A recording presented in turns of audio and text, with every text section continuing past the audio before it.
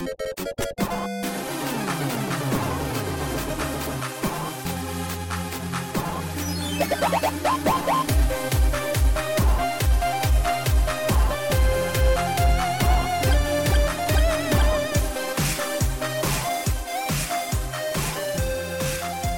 to So Many Bits.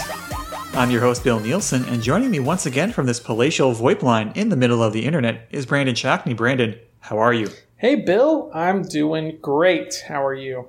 I'm doing great as well, thank you. I'm learning about audio production even now. I didn't come into this with any, knowledge, so this may have been obvious to other people, but I realized something before we started recording, that if you have a microphone and you're worried about your microphone picking up the fan from your laptop being really loud and it's making it, more difficult to edit, you don't have to position your laptop next to the microphone. Oh, so where do you put it? Do you put it closer to the microphone, or? Yes. So what I do is I wedge the microphone, I close the laptop a little bit, and I just kind of just jam the microphone in there and kind of just rub it back and forth a bunch. Yeah. And that gets a whole new sound experience going. Right. Well, you're learning every day, so that's good. That's good. So, Brandon, later on in this episode, I'm going to be talking to Oscar Brittain. This will be Oscar's second time coming on the podcast. I think Oscar will be the first person that I've had on for 2 full-length interviews. He originally came on to talk about his game Desert Child. That was actually a couple years ago now, but this time we'll be talking about him and his new team, Henry's House, and their game, Kardboard Kings. But first, you and I have to do some screen watching. I was outside watching some deer frolic. You don't even care about the outside, do you? Yes, and I'm particularly excited about this. I feel like I say that every time we talk about screen watching, but I am really excited about talking some Toy Story. That's right, yeah. For this week, we're going to be talking about Toy Story 2. You've got a friend in me. You've got a friend in me. When the road looks rough ahead in your... Original film release date was November 13th, 1999. Feels like forever ago, but just watching this, the animation, I think, really does hold up. Toy Story 1's a little bit harder to watch in terms of the animation quality. It's still a great movie. But Toy Story 2, they really made some leaps and bounds just in that small amount of time. It's intoxicating. When I sat down to watch the scene, I did not rent or buy the movie. I found some clips on YouTube. But then I was clicking on other clips just to remind myself of the plot and see the great animation. I watched the scene where Woody gets repaired by the elderly craftsman several times. Just it looks so incredible, and the little music that plays. Yeah, it's a great scene. I watched it through Disney Plus, and I watched the opening scene, and then I watched another 20 minutes of the movie after that because I just get caught up in it. Spoiler alert: this is my favorite of the Toy Story franchise. I think Toy Story 2 is just really great, and beyond just an incredible opening sequence, the whole movie is solid throughout. But in particular, I really enjoy how it begins. How it begins is why we're here today, because it does an in media res opening of Buzz Lightyear, and he is on a secret mission to stop the Emperor Zurg, which is a little odd coming from the first film because we had firmly established, I believe, that Buzz Lightyear is a toy, and toys exist to be played with by children. And yet here we see Buzz, doing remarkable feats of strength and agility and infiltrating this top secret base and dodging all these lasers. Yeah, it's great. I love it because people go into Toy Story 2 expecting, something that they are not met with at the very beginning of this. It's surprising when those titles pop up, and it feels kind of epic in a way, right? And I really enjoy how it plays around with that, and it's just throwing jokes at you a mile a minute, So I really like that. Yeah, if I could put on my amateur writer's hat here, it feels like a good idea because coming out of Toy Story 1, you feel like you understand the world and the relationship that all the characters share. So just like shaking things up a little bit and finding an inventive way to do that is a good idea here to, kind of jostle people's expectations as we head into this new film. Yeah. And something where it's, it's taking the first, instead of like either recapping the first movie or spouting a bunch of like dialogue at the top, it instead just relies on a bunch of like visual and audio jokes for the first like minute or two to like set like a tone. And then when the movie finally like kicks off and enters the familiar world we know, the audience is already kind of warmed up from this opening. And if it sounds like we're talking around it a little bit, it's only because there's actually no dialogue in the scene.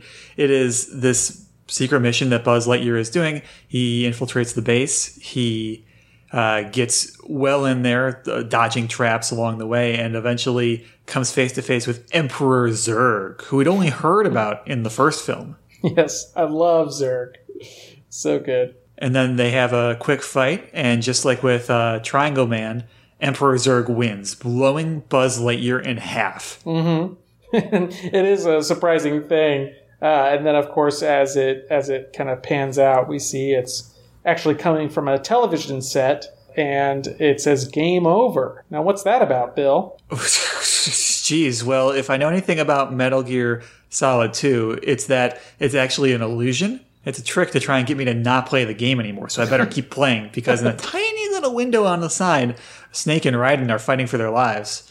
But unfortunately, I was wrong about that assumption. It's actually Rex, the toy dinosaur. He is trying to play the game while Buzz Lightyear, the Buzz Lightyear that we know from the first film, is watching off to the side and encouraging him. Yeah, such a fun little thing, right? And it seems like it's going to be kind of this throwaway gag to open up the movie, but it actually pertains to Rex's arc throughout the rest of the movie. Like Rex has this kind of mini side story, right, where he wants to figure out how to defeat Zurg, and through the adventure he goes on in Toy Story 2, that's like a focus we keep coming back to, and it kind of plays into a third act or end of second act maybe, like action sequence with the toy Zurg later in the movie. So it's just incredible writing, and I love that it really pays off later on. It takes incredible attention to detail to not forget those little moments and then tie them into the rest of the story in a way that feels organic. It's like a herald, Brandon. When everything's going right, it just like all comes back together at the end, and you forgot about stuff at the beginning, but then it's all there and you're like, oh, that's amazing. It's like a guy named Harold? I don't get it. Yeah, it's like I bet Harold Ramis would have advised that. Yeah, like Rex, during the film, he is still trying to figure out how to beat the game. Later on, they end up going to a toy store, and he finds a strategy guide, which that's very recognizable. Me going to not a toy store, but like a supermarket when I was a kid, and sitting in the magazine aisle and reading all the game magazines. Right. Oh yeah, for sure. I was a big Game Pro guy. Loved my Game Pro. It was always a bummer when they only had tips and tricks, because I didn't want to read tips and tricks for stuff. I wanted to read the Game Pro or the Electronic Gaming Monthly, or even like the Game Fan. Yeah, or Nintendo Power, right? Right. There's a bunch. There's a bunch. Now it's all online. What have we become? Does Game Informer still exist as a print article? It does, because I specifically request it when I renew my GameStop Pro Rewards membership. It comes with a free subscription, and you can get online or print, and I tell them, print! Send it to me in the mail. And yeah, so I still get it to this day. I forget who was on the cover of the most recent one. Might have been Cyberpunk? Yeah, I'm actually remembering. Yeah, I was watching a stream, and they were talking about the cover, because it's got some, you can run your phone over a code on the cover, and it'll take you somewhere. Oh, cool. Yeah, no, I haven't done that. But yeah, I like having those pages. It just feels more substantial to be able to look through it. Yeah, but anyway, to get back to the sequence here, I want to go through all the jokes that are kind of thrown out in a short amount of time, right? We have I think my favorite bit is when he's surrounded. Buzz like lands on this planet, and he's immediately attacked by a bunch of enemy robots. And then the robots like have robots on their shoulders who have robots on their shoulders that pop out. So I like this like this like Russian doll of robots that like come out to attack him. It's very fun. And then we're met with a slew of Star Wars audio cues. You get Buzz's it like cuts to inside Buzz's helmet, and he's like looking around, and we hear the Darth Vader breath sound. We get the Han blaster sound, I believe, when he shoots like a beam that kills all the robots. I believe that's the Han blaster sound. Then at one point there's the AT Walker sound, the chung chung chung chung. There's when he goes to get the battery and he puts his hand through it. It makes the lightsaber swishing sound. Like, and then there's the X-Wing blaster, I believe is what Zurg fires at him and destroys him. So there's just a bunch. And then, of course, we get the Star Wars scene later on in the movie between Buzz and Zurg, where he's like, "I am your father," right? So it's just funny that we're kind of planting those seeds as well earlier on. It's fantastic. Yeah, I really liked what they were doing with all the animation. You talked about how Toy Story is maybe a little harder to go back to at this point, but I'm imagining at the time with Toy Story 2, they were really like, cracking their knuckles and be like, all right, well, now it's been 4 years. Here's what we can really do with computers. And that's like how you get the scene where like it's the inside of Buzz's helmet and you can see the reflection of his face against the glass with the, like you said, with the laser attack where he shoots, it's like a prism, right? He shoots a prism and it causes the laser to go off in like 800 different directions all at once. Like that kind of stuff was probably not easy when they were doing it last time, and now they've got like more powerful tools to work with, and they're really putting them to the test here. Yeah, and I think at this point, Pixar. Toy Story. I watched all of them recently in the past year because I was excited for Toy Story 4. So I kind of wanted to rewatch the entire series, kind of leading up to it. And yeah, the animation is rougher in Toy Story 1, but it still works, and you forgive it because the movie itself is just so good, and the toys are still so expressive and whatnot that it makes it easier to handle. I think at this point in time, Pixar still had a bit of an issue with animating like real people. Like Andy still looks a little strange in Toy Story 2. They didn't really perfect, I think, human animation until we get to Incredibles, where they've kind of crossed that barrier, and it's like, okay, they look very cartoony and stylized, and we'll kind of stick with that, as opposed to the like semi-realistic look they kind of went with Andy and his mom and whatnot. But I think animating toys, and in this particular sequence doing stuff in like a video game setting with like robots and things like that, I think that's probably a lot not easier, but it's just in terms of being able to animate it, you have a little more leeway in what you can do there, making it more cartoony. But in regards to this being a video game, I guess is what we should kind of hone in on. What type of video game do you think this is? Because in my mind, like my headcanon is this is like a Dragon Lair type, where it's like it almost plays out and you just kind of do reaction commands to everything, right? As opposed to being like a side scroller or something, because it doesn't look like that when it kind of comes out at the game over screen. But what's in your mind the video game is translated how in terms of gameplay? I think you have to take a little bit of license when determining that. And I say that because if we look at like the intro to Toy Story 3, for example, where it's like, in that one, they have another great moment where it's like Buzz and Woody and some other people are, they're doing this like big high speed train robbery or like trying to stop a train robbery. But then you find out it's all, playing with toys in the room. Like it's just the toys imagining the scenario. Right. It's mirroring what the opening sequence of Toy Story 1, like it's that sequence, like all the stuff Andy talked about in the first Toy Story, but now from the perspective of how like the toys experience it. with imagination and whatnot. So yeah, I love that. That's a great opening sequence as well. So if that's the case, if the toys have that imagination, then should we assume that when they're playing the game, we're seeing like their imaginative expression of what the game looks like to them?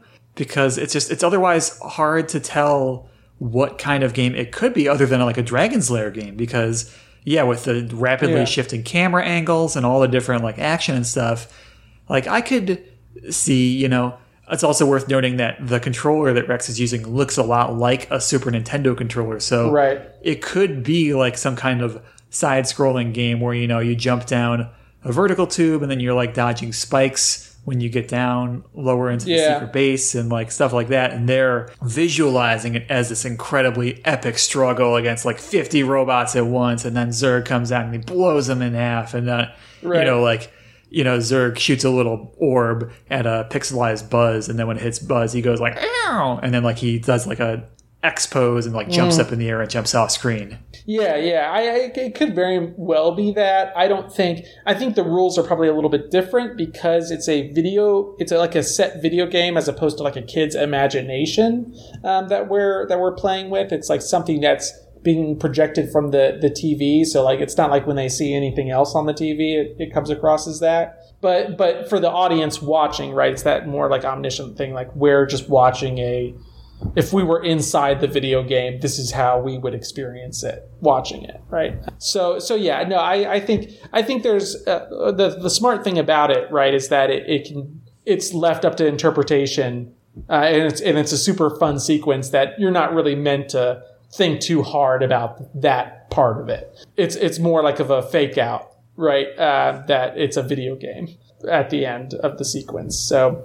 Yeah, no, I think it's probably a combination or more along the lines of what you said, where it's, you know, we're just seeing what it would be like if we were actually in the world of the video game. And then by the time we cut out of it, it's, you know, something different entirely.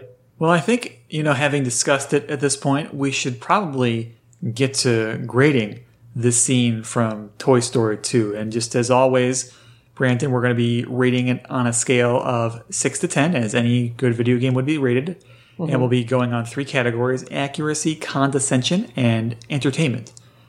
So, okay. Brandon, first of all, with accuracy, with 6 being completely inaccurate to video games and 10 being lifelike accuracy, how would you rate the video game scene in Toy Story 2?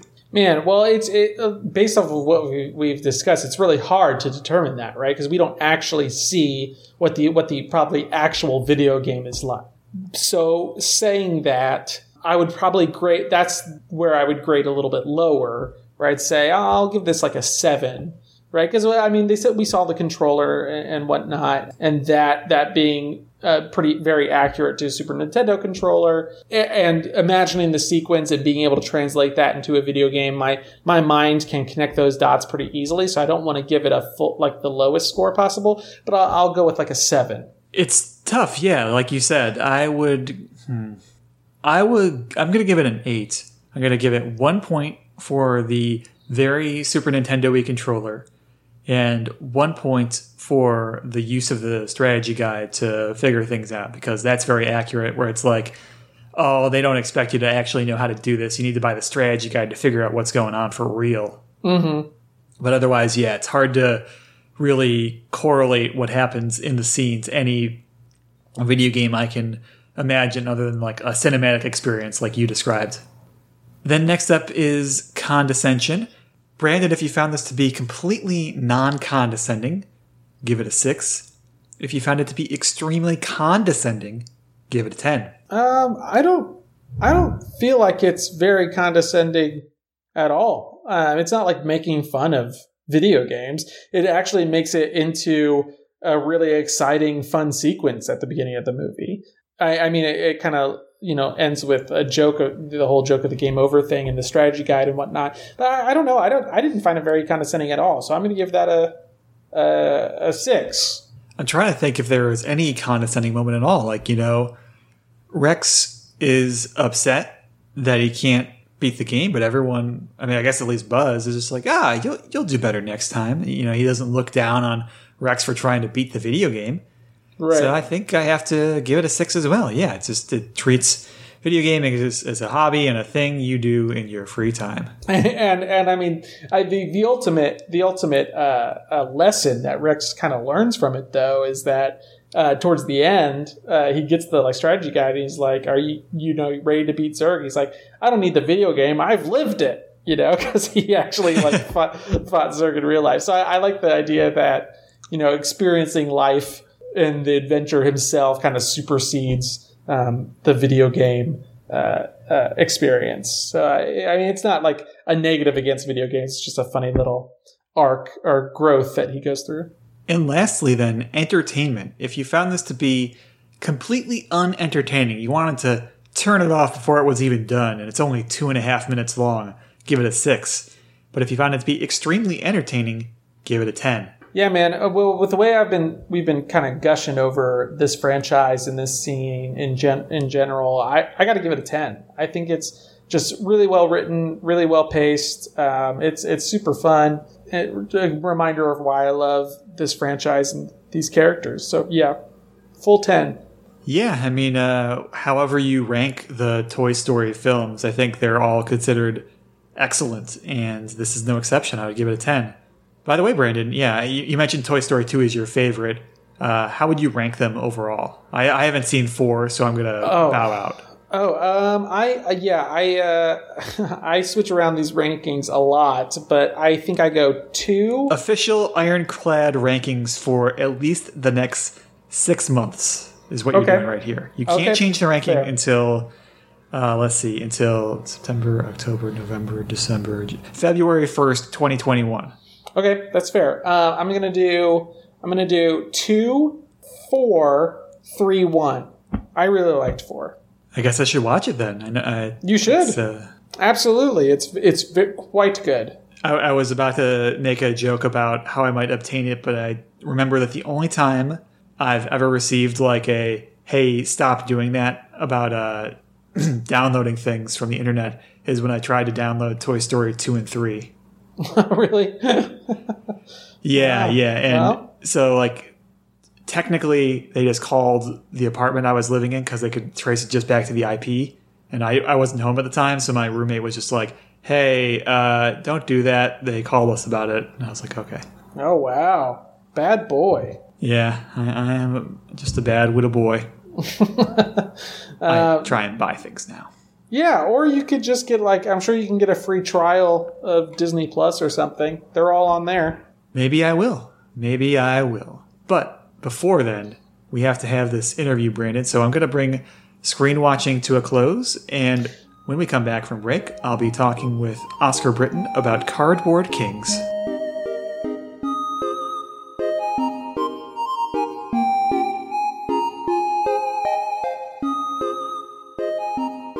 And we are back from break.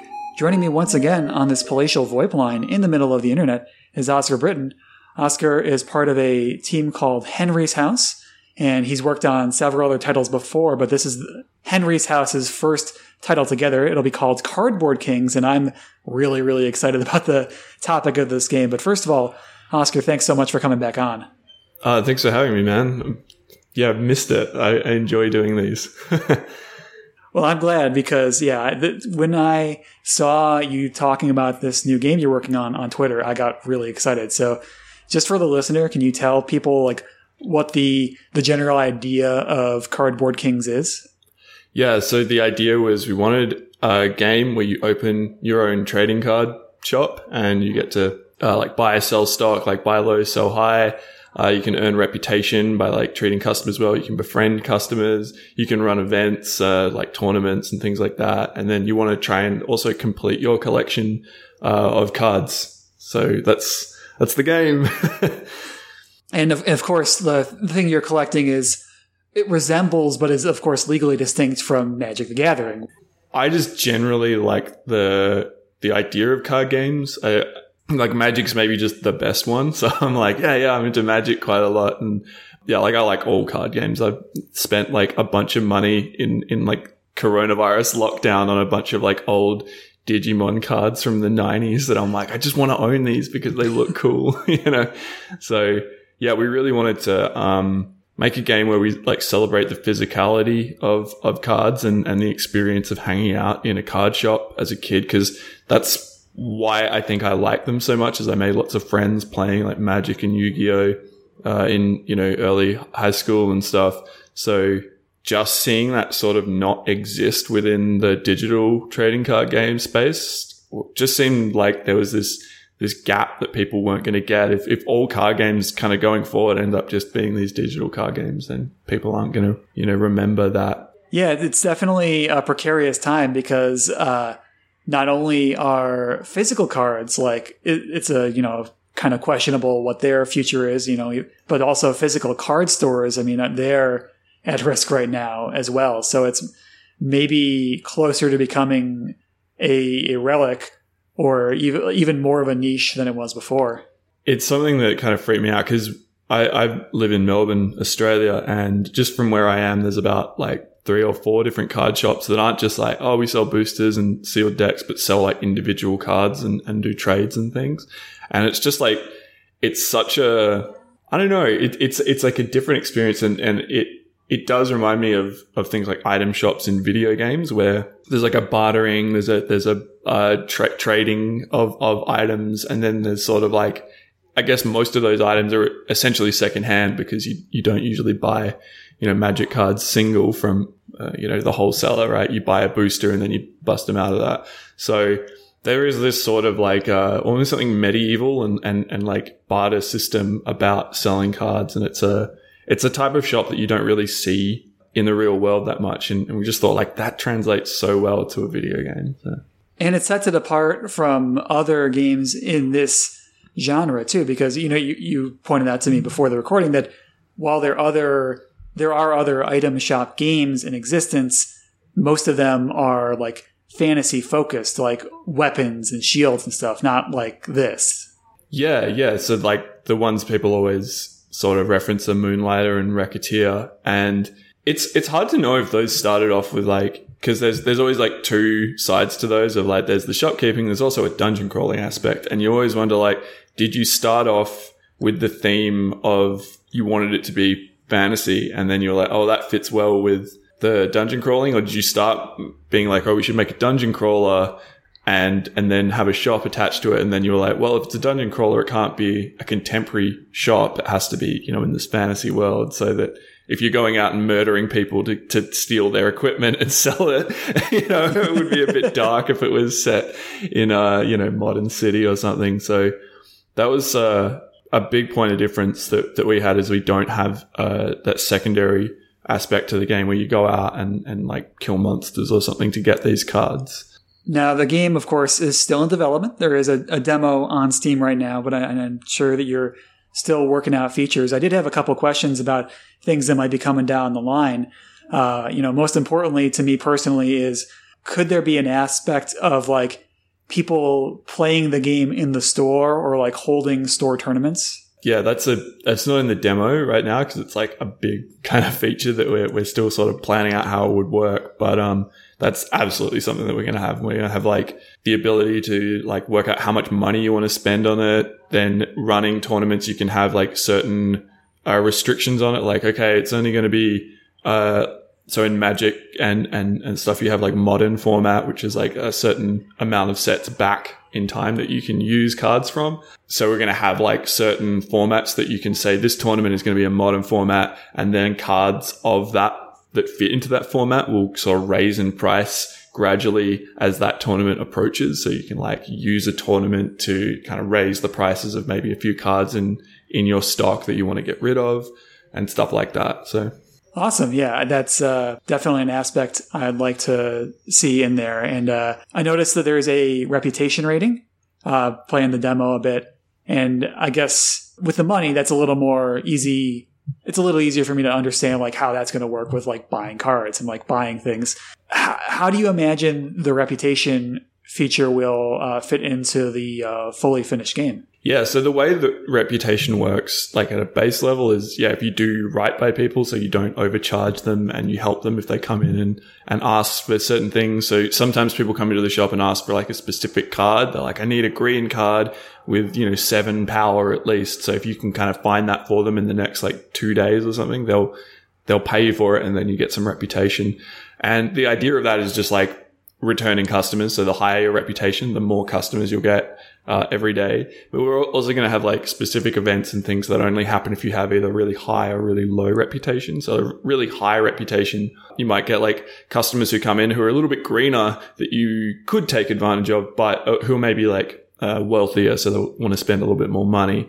But if you have like a lower reputation, you might have people come in and be like, hey, look, I want to sell you these cards. Don't ask where I got them, kind of thing. So it's not just necessarily a negative having the low reputation. It could be more like a renegade option where it's like, I don't know, you have like some dark, black market tournament or something like that.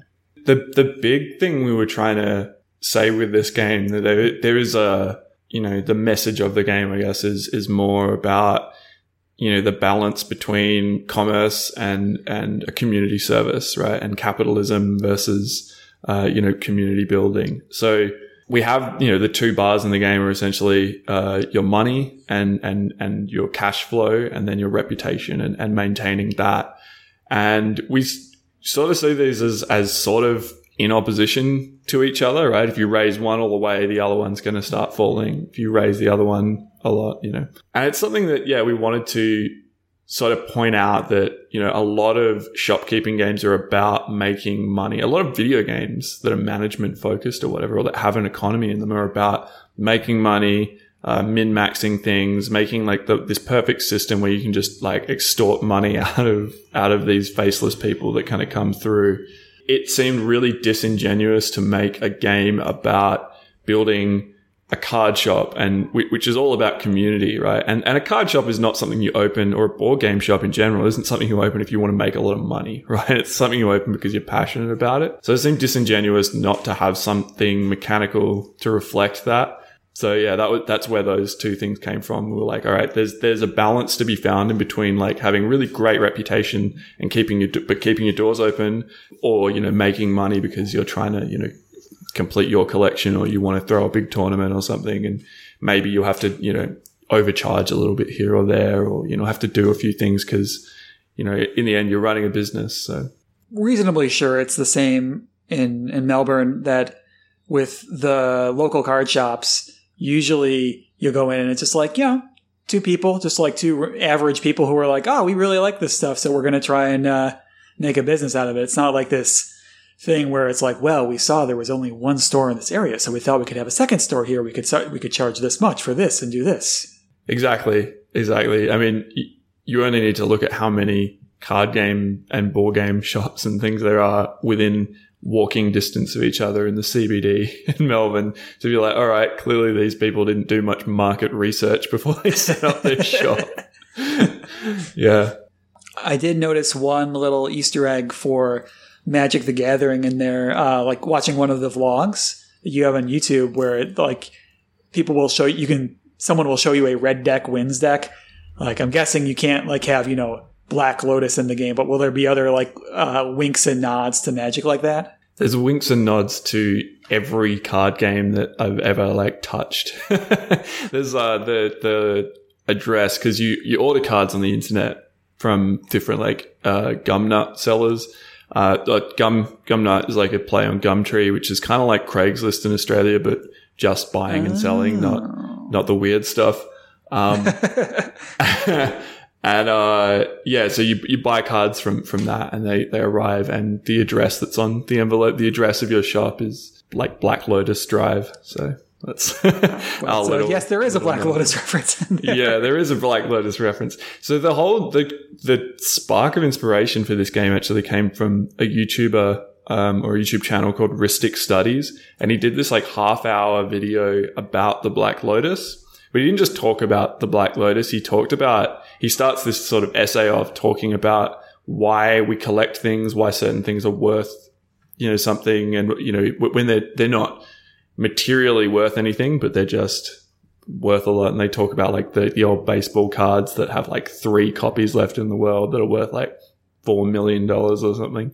And then he talks about the Black Lotus and why it has this reputation as like the best card in Magic and why it's worth so much money and all this stuff. And just watching that and just like, man, if you can spin that into if you can spin the tale of why one card is worth, $25,000 or whatever into a half-hour YouTube video, I can spin that into a game mechanic. So, me and Rob sat down and we're like, how can we make this into something like that? And originally, like, it wasn't about running a shop. The game was just about collecting cards. And we're like, yeah, maybe you're like buying and selling. I don't know. We're trying to work out how we could do it. And then it clicked finally. We're like, a shop. You're running a shop. That's why you're buying and selling. What's one card from Magic or any other card game that has a lot of value to you? It doesn't have to be monetary. It doesn't have to be expensive, just like sentimentally speaking. It's funny because I'd probably have like a really good answer for you on any other day. But I've recently been looking at these like odd bods cards, which were these trading cards you got in like chip packets back in the 90s. And as a kid, I had not many of them. My mum wasn't into buying like chips for me. So I'd like kind of scum them off like friends who had them. And I had one card. The first card I ever got was this card called like Inside Outer. And it was just, the oddbods are kind of like these like creepy looking, like weird, surreal looking creatures and things. So there's like Count Draculard, who's just like a fat Dracula.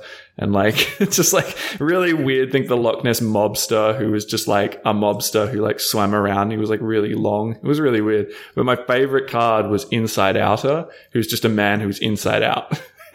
And the art was just this disgusting like thing with him, like his like skeleton was there and like his guts were kind of like hanging over his ribs and stuff. And he was holding his intestines and just this disgusting card. And yeah, I just thought it was like the coolest thing. If you're listening to this and you want to know what it looks like, you should Google like Inside Outer, like odd bods with a Z at the end or something. I don't know. Oh, the Z. Because while you're talking, I'm trying to Google and I keep getting this Netflix series that's looks like it's meant for kids. Probably not. No. Yeah, it's. Oh, I found him. I found him. Wow. Oh, that's Inside Out. All right. Okay. Yeah.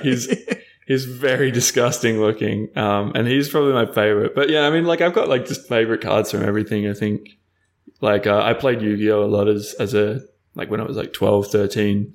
And like my favorite card was like the Barrel Dragon. It was just this like dragon with like a gun for a head. It was just like this bizarre thing. And like I like built my whole deck around like having 3 of this Barrel Dragon and stuff. So I don't know. My favorite Magic card would be Pacifism, but with the art on it that's like it's this demon and there's like a Bambi deer and he's got like flowers and stuff on it. It's this demon who just looked really subdued and he's just like for the first time in his life, he felt happy or whatever. It's just like, it's my favorite card. That's a solid hit. Yeah, I remember. Yeah, that's a long running card. And yeah, like that art is so expressive from back in like Mirage too. And they keep bringing it back, I think, because it's so evocative. Yeah, I have like every version of the card that they've printed and none of the art and none of the quotes have ever had the same effect as that one. There's like one from 2010 or something and it's like just a soldier and he's just like his armor, he's just like shed it as he walks off like into a blizzard or something. And it's like, it's like kind of an evocative picture, but it's just like, it doesn't have that humor and also like the niceness of it. Like the one of like the demon just being really like subdued is just like, he's enjoying being pacified, like it's good for him, whereas the other versions of the card have always been like forcing someone, like brainwashing them into stopping fighting or something. Whereas I like the one where he decides and he's like, oh, I like this, It's a little more playful like that. A little like winking. It's like, hey, we're playing a game here. Yeah, exactly. Yeah. Now you are not alone, of course, on this project. You're working with a partner, and that is where the basis of Henry's House comes from. Do you want to talk about how that partnership came to be a little bit? Yeah. So Rob Gross, who is the programmer and co-designer Cardboard Kings. We've just been friends for a long time, and we worked on a few different games, like game jams together, and we just always sort of talked about making a big game, and we sort of tried a couple of times to make like a bigger game, but they were always something that I had started working on myself, and then he was sort of coming on to help with it, and there just wasn't that like co-ownership. It was more like, this is my thing and you're helping me. So it never really worked out. And then, yeah, when I had this idea and I just finished my last game, Desert Child, and I just called Rob on the train, actually coming back from a co-working space where I'd told this idea to a bunch of people, and they were all like, that's the dumbest idea I've ever heard. Because my pitch initially for Kardboard Kings, the pitch initially was, what if I made a card game where you never play the card game? And then everyone just goes like, what's the point of that? And I'm like, you're just collecting the cards, because that's like the thing you do the most is just collect cards, look at the cards, make decks and things. I'm like, actually playing Magic is probably like 10% of the experience, you know? So like, yeah, but no one got the idea. So I called Rob and I was like, is this stupid? I feel like it's a good idea. And he was like, that's a great idea. We should make it. So like he came around the next day and we just nutted out this sort of idea of like, yeah, what if you like, you know, collecting cards? And like before the shop idea and stuff, there was all these bizarre like concepts we had were like, what if you were like an Indiana Jones type character and you had to like travel around the world to like get cards, you know, like in Temple of Doom where he's doing his like the meeting with Lao She in the club in, I think, Shanghai or Hong Kong or something. And, and then he's got to like escape. And I'm like, what if that was, and then you had to like put the cards in a museum. That's why you're collecting them. We're like, it's kind of weird. It's a weird pitch for people. And then we're like, what if it was like the movie Brick or like Bugsy Malone or something where you were like gangsters and the cards were like, you know, kind of banned, and but you're on like the schoolyard like trading, but you're all talking like you're these mobsters. And we're like, yeah, again, that's just this weird pitch. So we're like trying to come up with like a good thing, and then we're like, what if you just ran a shop? Oh yeah, that works. So yeah, we just started like doing some prototypes about a year ago, and here we are.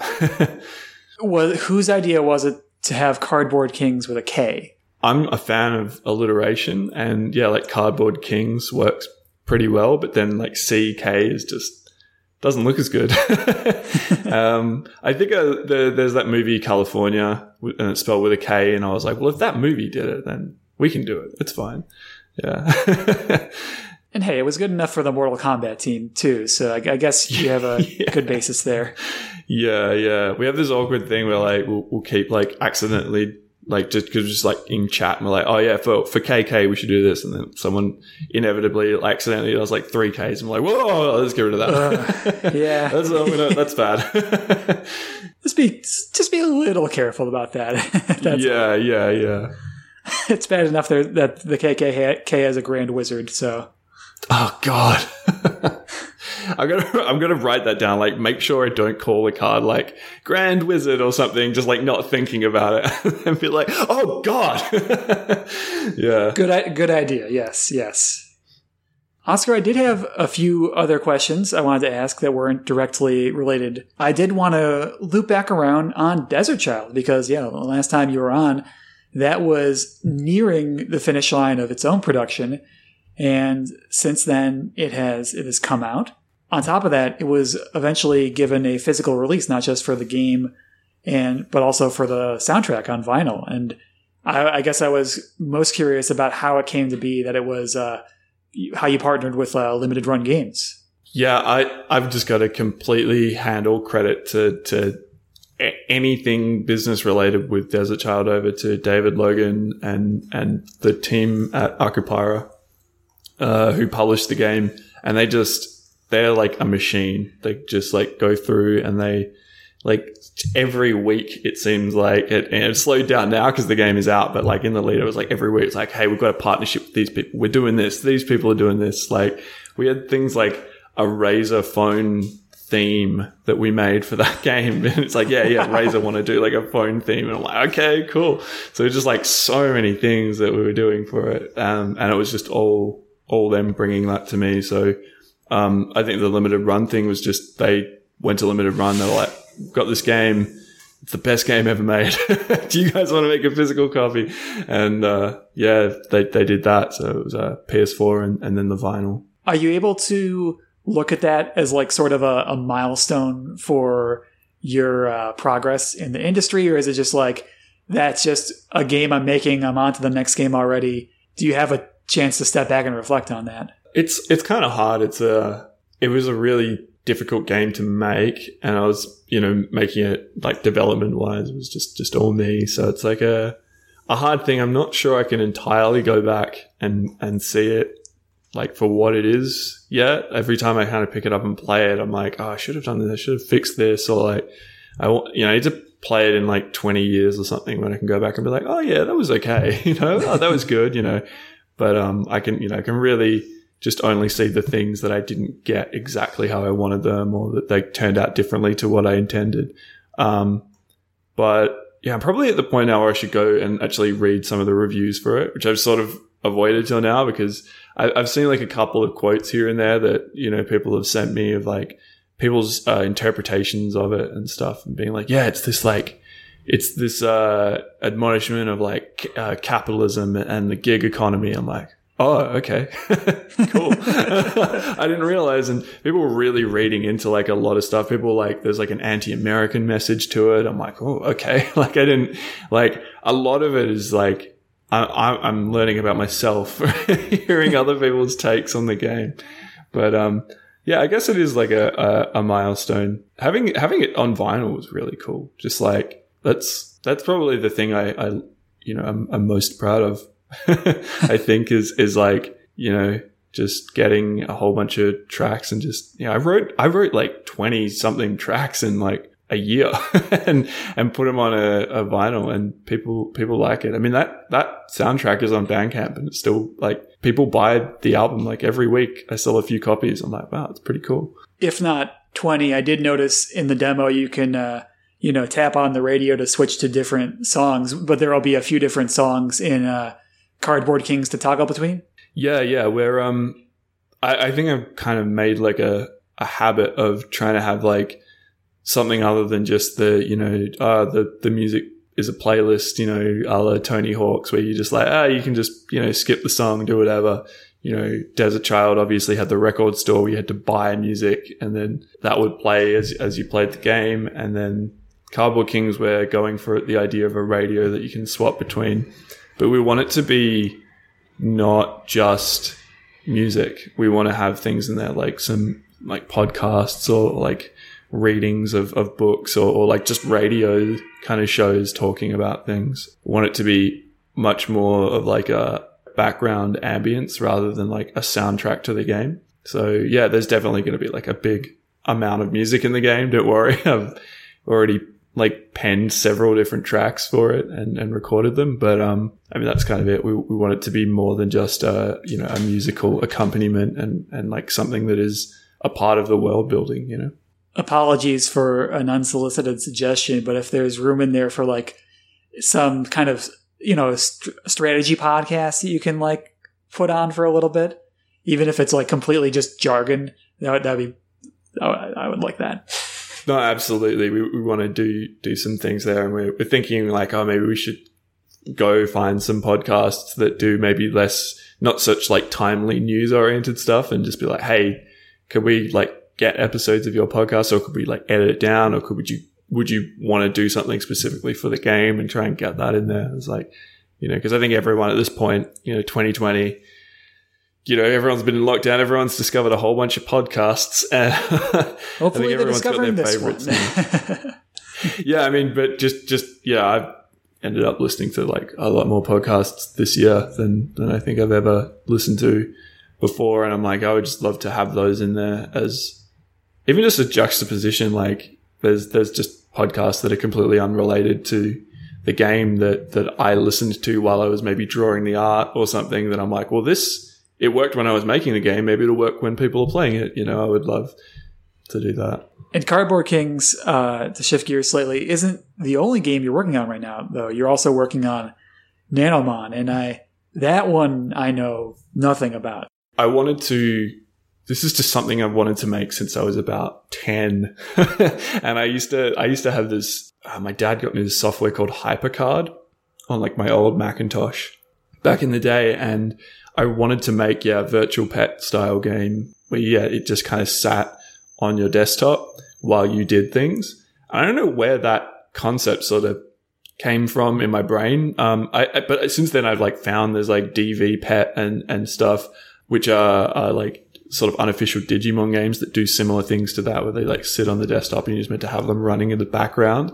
But I was like, I really want to make something like that that has like really like lavish like pixel art and has like, I don't know, like a community like feel to it. So the idea is that it's this digital like virtual pet that sits on your desktop. You can move the window around, but it always sits on top of whatever window you have open. So it's just always like in the corner of your screen.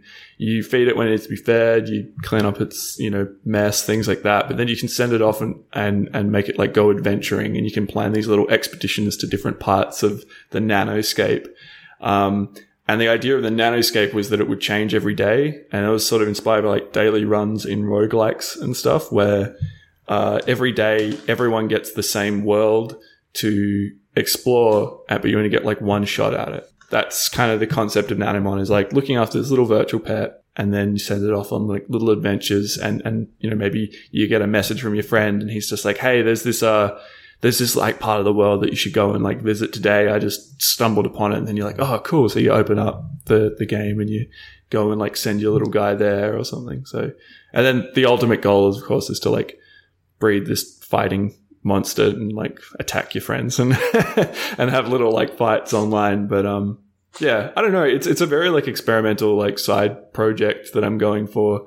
And I want it to sort of just be like a little bit of like a lifestyle game thing that people just have in the background while they're at work, while they're studying, something like that. And just like, it just needs to be fed like every hour or so, Awesome. Yeah. I'll be looking forward to updates on that. And I guess that's as good a way to segue into my question involving other small, tiny creatures. Oscar, last time you were on, you did get to answer my typical question about Pokemon. So I feel like I can't really go back and ask it again. So with that in mind, which Pokemon do you think would be most likely to be a customer at a card game store? Probably a Meowth, right? Because they like collecting shiny coins? Or is it... Maybe I'm getting mixed up. Is that Murkrow? I think Murkrow does that. Yes. So, okay. So Meowth has coin toss as an attack, and Murkrow does collect shiny things. So yeah, Murkrow might be like, I'll have an all-foil deck. You know what? I'm going to say Murkrow because Kardboard Kings, we have Giuseppe, the talking parrot, who is a little character in the game. He gives you some tutorials and he hangs out in the store, and he kind of looks like a Murkrow. So yeah, maybe Murkrow. That's fair. Yeah. When the little feathers on the back of his head pop up and he's looking for a grape. Yeah, that's I can see yes. There you go. I think that's a good answer. What generation is Murkrow? Is he 2? He's 2, right? I think so. Anything after Gen 1, I get real hazy real fast, especially if it's on a starter. Like, sometimes people will mention a Pokemon and I'm like, oh, interesting. And then I Google it really quickly to see what it looks like. Yeah. No, the only like, I feel like I could name every Pokemon from Gen 1 and 2 probably. Gen 3, I can name some of the cooler ones, but I probably forget some of the forgettable, sluggy looking ones. And then you get to like Gen 4 and onwards, and I'm just like, I only remember the garbage bag one and the one that's just a like key ring. Just like just the terrible designed ones that are, I think, everyone's favorites because they're so bad. Well, Oscar, this was awesome. Thank you so much for coming on again. If you want people to get updates on Kardboard Kings, on Nanomon, or just how things are going in Australia, where can they get them? Yeah, so you can follow, for Kardboard King specifically, at Henry's House AU on Twitter. That's there. I have a YouTube channel where we've been doing devlogs for both games. That's just Oscar Brittain on YouTube, trying to do those weekly. Then you can follow me on Twitter, and I'm just at Moomomang, MOOMOOMANG. And that's a little bit more, just bizarro stuff, but that's, mostly the same kind of content. So any one of those 3 things, you will be informed. Hey, I watched the video about buying PC parts in 2020. I'm a fan of Simpsons like anyone. Yeah, that's my opus. Awesome. Thank you so much for your time. Yeah, thanks, man.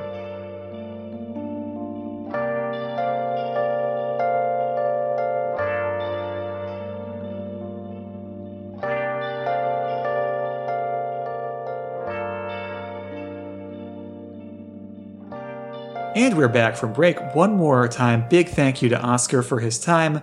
As we kind of alluded to in the interview, there have been a select few games that have tried to, emulate the idea of owning a shop, but that it's specifically in this case a card shop, Brandon, that's what Kardboard Kings is. You are simulating owning a card shop. Cool. That just appeals to me so specifically that I was really glad we got to talk about this. Oh, man. I'm going to have to look up this game. Sounds fun. And just Brandon, hey, thank you one more time for coming on to talk Screenwatching and Toy Story 2 with me. We'll have you back on next week to talk about the games we've been playing lately. Until then, if you want people to find you anywhere, where can they find you? Thanks, Bill. I'm looking forward to that. But yeah, people can find me on Twitter at BEE-Shock. As for us, we can be reached by email at somanybitspodcast@gmail.com. Like us on Facebook, we're So Many Bits on there. Follow us on Twitter and Tumblr at So Many Bits. Subscribe to us on iTunes. Please rate and review or download from Simplecast or stream via Spotify.